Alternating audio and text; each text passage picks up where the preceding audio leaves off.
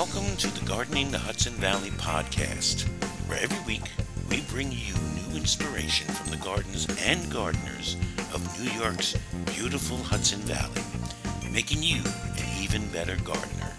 And now, here's your host, Marie Iannotti. Hello, and welcome to the Gardening the Hudson Valley podcast, the show that brings you gardening news and tips from the gardens and gardeners of New York's beautiful valley region. I'm your host, Marie Iannotti. Well, by now, our flower garden should be brimming over, and in some cases, taking over. Now is a great time to take stock of plants that have gotten out of hand. It's also a good time to evaluate any plants that just aren't living up to expectations. One of the hardest things for most gardeners to do, certainly for this gardener, is to get rid of a perfectly good plant. But there are quite a few good reasons for considering this. Some ways your plants might simply be asking to be removed include they've outgrown their space and they're banging against your house.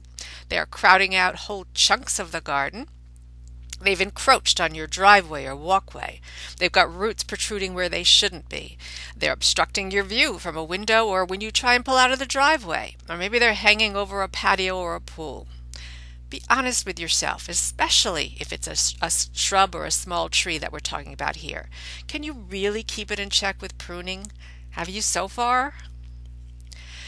It's also a good time to be realistic about plants you've had for 3 years or more that are still underperforming.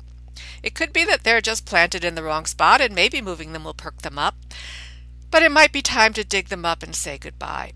You could always give them away to a friend with different growing conditions. Now, although it's a good time to take stock of the garden, it is not a great time to actually do the digging. The hot temperatures of July and August are even harder on plants than they are on gardeners. For now, tag, mark, or make notes about what you want to swap out. Then hold off until September or even next spring before you start the overhaul. That will give you time to think about what you want to replace them with, and you may even find some great sales at the garden center.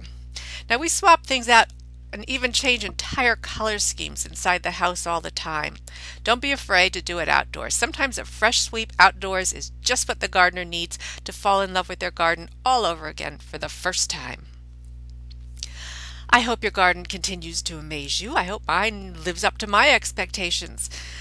If you've missed any of this podcast, you can find the transcript on the website at www.gardeningthehudsonvalley.com. And once again, I thank you so much for listening today. I hope you'll join me here again next week for gardening tips from the most beautiful place on earth.